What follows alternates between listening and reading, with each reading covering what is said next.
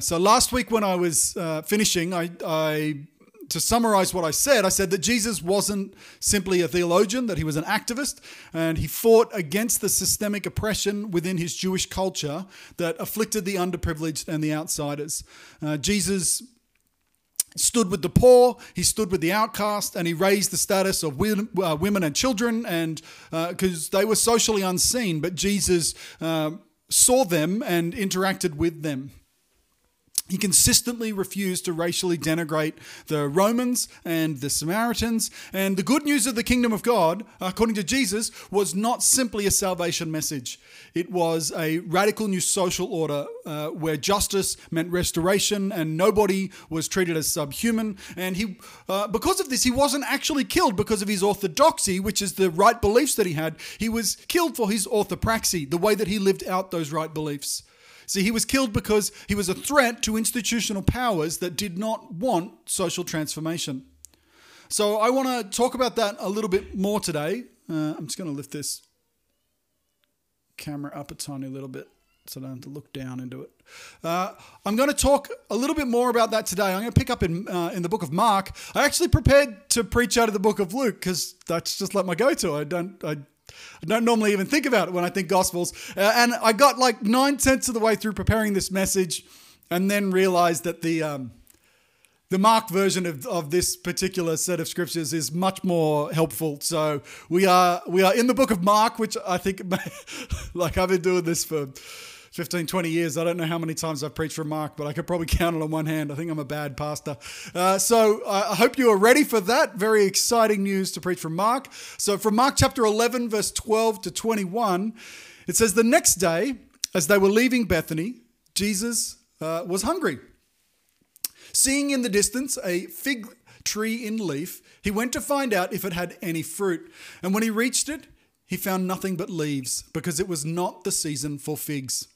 Then he said to the tree, 'May no one ever eat from you again.' And his disciples heard him say it. On reaching Jerusalem, Jesus entered the temple courts and began driving out those who were buying and selling there. He overturned the tables of the money changers and the benches of those selling doves, and would not allow anyone to carry merchandise through the temple courts. And as he taught them, he said, 'It is written, my house will be called a house of prayer for the nations, but you have made it a den of robbers.' And the chief priests and the teachers of the law heard this and began looking for a way to kill him, for they feared him, because the whole crowd was amazed at his teaching. When evening came, Jesus and his disciples went out of the city, and in the morning as they went along, they saw the fig tree withered from the roots.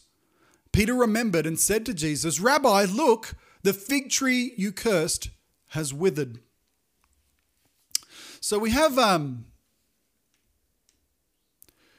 these two stories that are sandwiched together here, and they're a little bit weird, to be honest. Jesus sees a fig tree and it doesn't have any fruit, so he curses it, and then later on we hear that it's died. So we have this weird fig tree cursing story and this story where Jesus turns the tables over. And I think most people have heard that Jesus gets cranky and turns the table over. Not too many people have heard that Jesus was hangry? He was hungry and angry and he cursed a fig tree.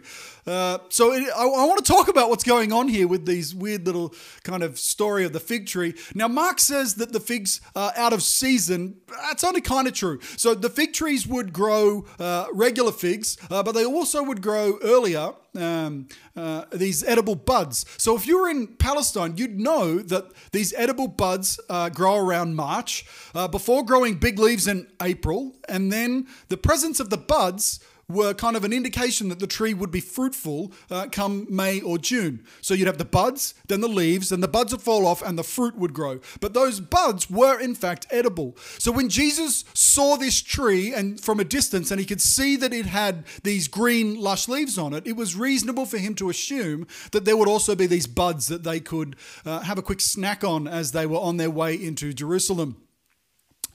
And the buds, though, the lack of buds there was an indication that the fig tree would end up being barren. You see, and this odd little story that jumps in here is actually a prophetic symbolism of sorts, whereas Israel, the nation of Israel and the temple especially, from a distance had leaves. It looked fruitful. But when you got close up, you could see that the righteousness of the temple and the leadership was actually false and that it was barren indeed.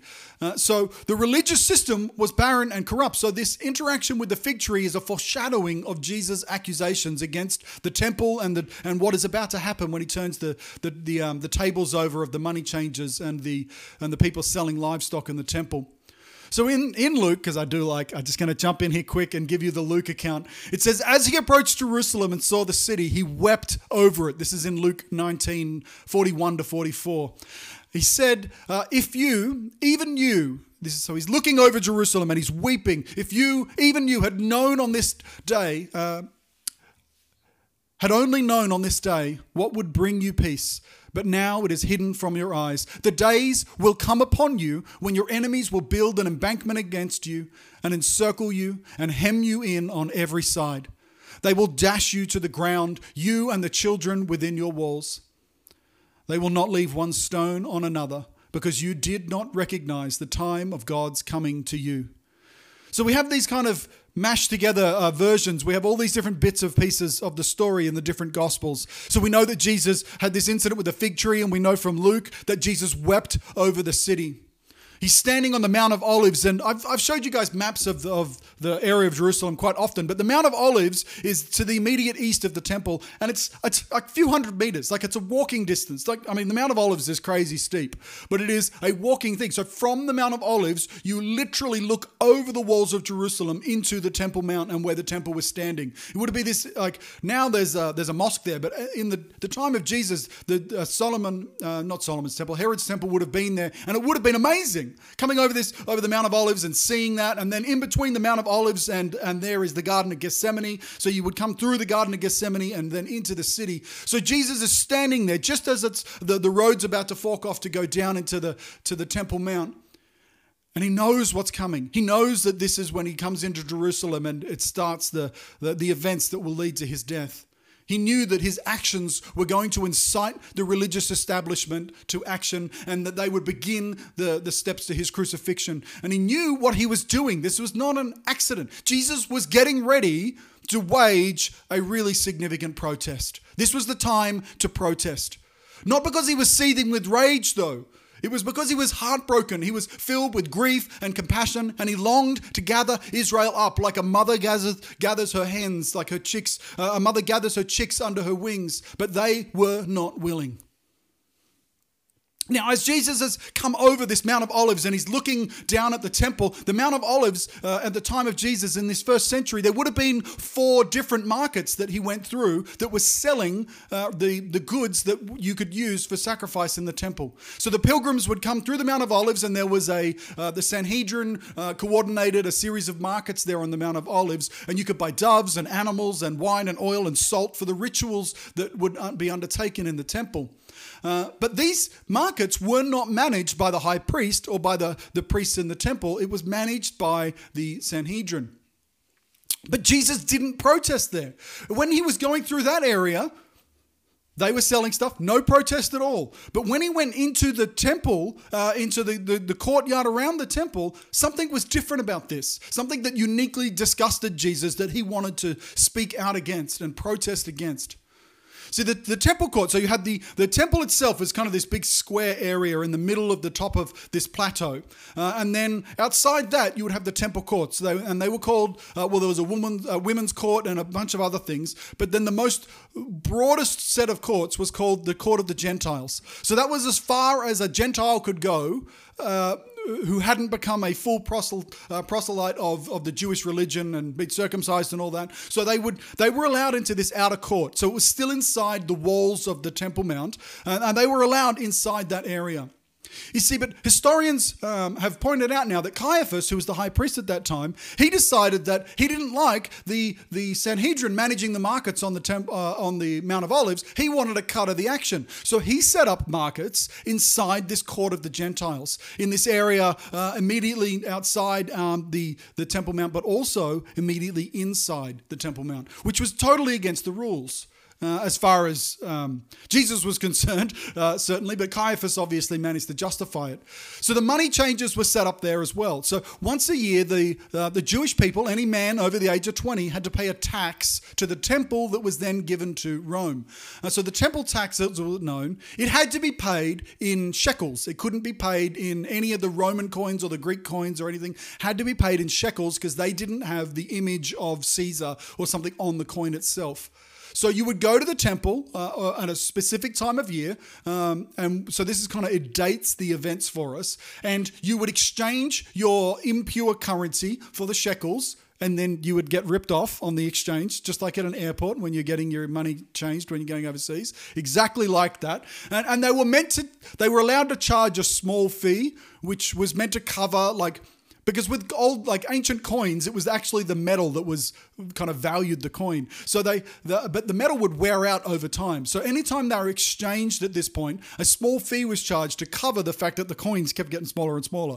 Anyway, that's irrelevant. But the small fee was getting jacked up a little bit, let's say. There was a bit of corruption going on there. So when they exchanged, they'd get ripped off. And then when they'd go in, there was the money changers, and then there also where you would buy doves, which is for the poor and for women as well. That was the animal of choice for sacrifice, but also other animals like a calf or a lamb or something. You would exchange your animal because you'd turn up. Let's say you're a shepherd from a long way away. You wouldn't want to have to bring a herd with you or something. You could just, walk into the city and buy an animal. Or if you brought your own animal, and this is where the corruption kind of kicked in a little bit more, you would bring your own animal and the high priest or the priests at the temple would say, nah, your animal's not good enough. It's not pure enough. You need a certified animal if you want to be able to sacrifice. So you'd have to sell your animal to them, buy the certified animal, and then go sacrifice it. But then what would happen is, that bloke could just turn around and he'd sell the animal you just sold him to the next bloke. It was a completely corrupt system.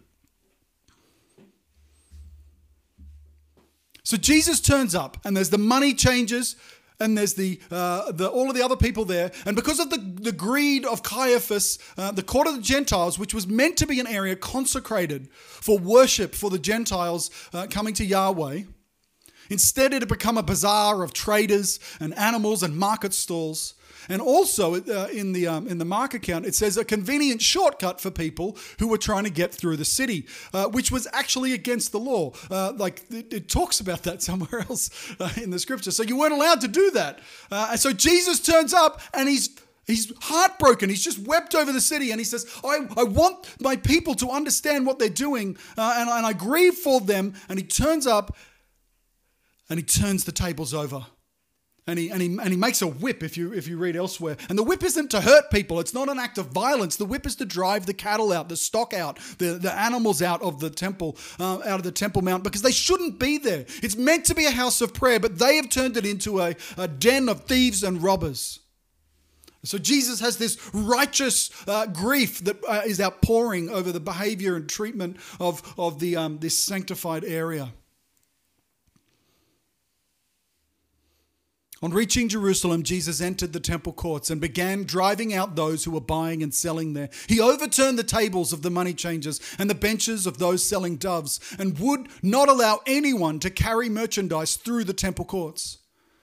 And as he taught them, he said, Is it not written, my house will be called a house of prayer for all nations, but you have made it a den of robbers. You see, Jesus went to the temple to protest. It wasn't a spur-of-the-moment outburst. It was a calculated demonstration motivated by grief and love. It was time to start a revolution. He knew exactly what he was doing. And they arrived again in Jerusalem. This is in Mark 11:27 and onwards. And while Jesus was walking in the temple courts, the chief priests, this is right after this. This is like the next little section of scripture. They arrived again in Jerusalem. So he's gone home after this little episode of turning the tables over. Calm down, come back the next day or the day after. And while he was walking in the temple courts, the chief priests, the teachers of the law, and the elders came to him. And listen to what they said. By what authority are you doing these things? They asked. And who gave you the authority to do this? And Jesus replied, I will ask you one question. Answer me, and I will tell you by what authority I am doing these things. John's baptism, was it from heaven or was it of human origin? Tell me. And they discussed it among themselves, and they said, well, if we say from heaven, he will ask, then why didn't you believe him? And if we say of human origin, they feared the people, for everyone held that John really was a prophet. So they answered Jesus, we don't know. And Jesus said, well, no, neither will I tell you by what authority I am doing these things. I don't know if you've ever had someone ask you what your credentials are. I suspect that in my particular line of work, that's more common. Often, especially when I was younger, people would be like, who ordained you? Like, what qualification do you have? Do you have a degree? Like, where did you learn? What denomination are you a part of? Who is it that says that you're allowed to do the things that you are doing? If you had a doctor, or I think Steve's in the audience here, he added reverend to all my bank accounts, which he thought was very funny. And to add extra authority, he changed the name of my savings account to the Dark Knight, which it still is. And that gives me great authority with teenagers. Not so helpful when I'm trying to cash a check at the bank, though. You see, but we use these titles and we add little acronyms after our name and all this because we want to build our reputation so that people will respect us. Because people will ask you, who gives you the authority to do what you're doing? So when they ask Jesus that, it's kind of a recognition that he is speaking with authority. They're worried because what he's saying is holding true, certainly in the hearts of the people. In Luke chapter 4 and verse 32, it says these really simple things. It says, they were amazed at his teaching because his words had authority. When Jesus spoke, people listened. When Jesus spoke, it commanded people's attention. And the chief priests and the teachers of the law and the elders, they were used to being the ones who had authority. So they didn't like it at all when someone else was being given authority. They didn't like it at all when people recognized Jesus' authorities. You see, these leaders, they did not actually want the Messiah to turn up.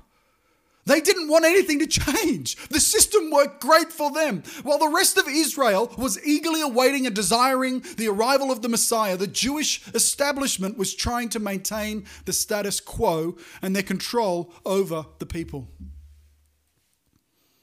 The people who benefit from unjust systems use their authority to ensure that nothing changes.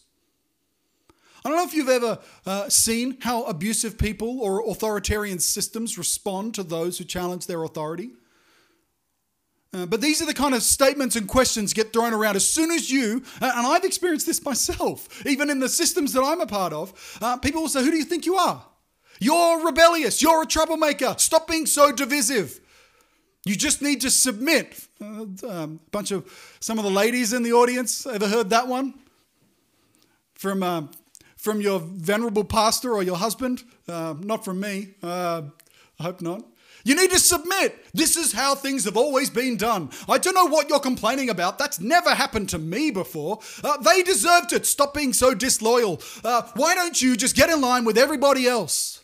You see, because people who are in abusive, authoritarian positions don't want change. And anyone that speaks of change or looks like change or challenges their authority needs to be gaslighted and diminished and taken down a peg because we don't want anyone else to catch the disease of revolution that is inside of them. So when Jesus starts to challenge the authority of their system, they started to pay attention. It wasn't when he was just some wandering weirdo on a hill. That didn't bother them so much, but it really bothered them when he started to overturn their corruption and started to overturn their income stream and started to overturn in their very own home turf the authority that they believed they had. So they started to plot to kill him. So they asked Jesus about John's baptism. So let's have a look at that. Jesus asked them about John's baptism. Let's have a look at what John was preaching. So this is in Luke chapter 3. Verse 16, it says, John answered them all, I baptize you with water, but one who is more powerful than I will come, the straps of whose sandals I am not worthy to untie. He will baptize you with the Holy Spirit and fire. And in John 1:29, this is even more bold. It just says, the next day, John saw Jesus coming toward him and said, "Look, the Lamb of God who takes away the sin of the world." See, if the Jewish leaders recognized John the Baptist as a prophet, they would have no choice but to recognize Jesus as the Messiah, which is a problem. But if they say that John the Baptist is not a prophet, then they're going to get in trouble because everyone else thinks that he is. So they just say, "Oh, we don't know. We don't know." You see, in the kingdom of the world, people abuse authority to serve themselves. It's in the brokenness of human nature is that they abuse authority to serve themselves. In the Garden of Eden, there was this tree of the knowledge of good and evil. And when humanity ate from that tree, they started to decide what was good and what was evil for themselves instead of how God deemed what was good and what was evil for all of creation. And when we choose what is good for ourselves, it's often not good for someone else. See, that is the corruption that exists since the very, very beginning. So people of the world abuse their authority to serve themselves. And in the kingdom of the world, the people who have the most power and the most money and the most influence, they want to protect the status quo because they are the ones who are winning at this particular version of life. They want to ensure that things stay the same because it's working for them. See, in the Gospel of Luke, this interaction where Jesus gets asked, "Whose authority are you talking about?" It starts like this. It says, "One day as Jesus was teaching the people in the temple courts and proclaiming the good news." This is the problem. Jesus was proclaiming good news. He's already gone and turned the tables over, and now he's back to protest some more. And he's right there, and he's saying, "I have good news for you because the good news you're getting here ain't that good. The good news that you're getting here says that you can't get in unless you buy special coins and buy special animals. And if you're a Ethiopian eunuch, you can't even get that far because you're impure. Let's put up a gate around the whole thing that says that if you are somehow different to us, you don't belong, you don't fit, you are not welcome." And Jesus says, "I have got good news for you. I'm going to challenge the authority that they seem to think they have and offer you something which is better and which is different." And if we want to be like Jesus, we must protest with good news, even if it doesn't sound like good news to those who have power. We need to proclaim good news to the poor, for those who are in poverty, for those who are unseen, for those who are refugees and victims of war and greed, for those who are only just making ends meet, those who don't have the resources to be able to flourish in life. We need to speak out on behalf of those people. The people who've been abandoned by their leaders and their governments. The church has a responsibility to bring good news. We need to preach good news for freedom for the prisoners, for those who are in literal change and those who have been economically enslaved, for those who are in bondage physically and mentally and emotionally. I read in the news this week that the only children in custody in this country right now are Aboriginal children. So again, we have this systemic process that allows for injustice to be done both against children but also against our First Nations peoples. Good news is freedom for prisoners. You see, these are not people who have done wrong. These are people who we just lock up because we don't want to share with them. It's a disgrace and it's disgusting. And we need to protest that and say there is good news for those who are prisoners. We need to proclaim recovery of sight for the blind, for those who live in daily disadvantage or infirmity, for those who can't access the resources to improve their lives. We need to set oppressed people free. We need to proclaim good news to the oppressed, for those who for generations have been held under the boot of tyranny and subjugation, and for those whose blood cries out for justice, and for those who are oppressed by the systems that are in place all through our society by powerful people to control those who are below them. We need to proclaim the year of the Lord's favor, a time of jubilee, of freedom, of new beginnings, of a time of plenty where there is enough for everyone, enough of everything that we need. If we just would proclaim a jubilee, a time of reconciliation. We must stand against the corrupt systems and institutional powers that promise freedom but really only bring destruction. That's what the gospel of good news is. We must not shirk in the face of perverse authorities that want to maintain the status quo. Especially in a country like ours, which is just a democracy, we can literally stand against it. We can say, we will not have the oppression of people under our watch any longer. We must not be drawn into, though, this is the trick. This is the difference between protesting like Jesus and protesting like someone else, is we can't be drawn into anger and violence. Rather, we need to act out of grief for the oppressed and love for the oppressed and compassion for those who are complicit, and have hope in the knowledge that our Saviour is coming to bring justice and to make all things right. That's the kind of good news that I want to proclaim, that I want to protest about. There is one coming who makes all wrong things right. There is one coming who sets the oppressed free. There is one coming who takes all of the things, all the people have been ripped off, and he settles the accounts. It's good news, and it's good news that upsets the people who have all the power and all the money and all the agency. It upsets them. But it's the kingdom of God. Heavenly Father, I want to thank you that you proclaimed a new kingdom that was just so radically different, that it upset the apple cart, that it turned over the table so powerfully that they just had to come after you. And I pray that we would have the courage to stand and protest with such vehemence and such love and such compassion, motivated by a grief in our heart to draw everyone in to reconciliation and healing and comforting. But that we would stand strongly in that protest and say, no.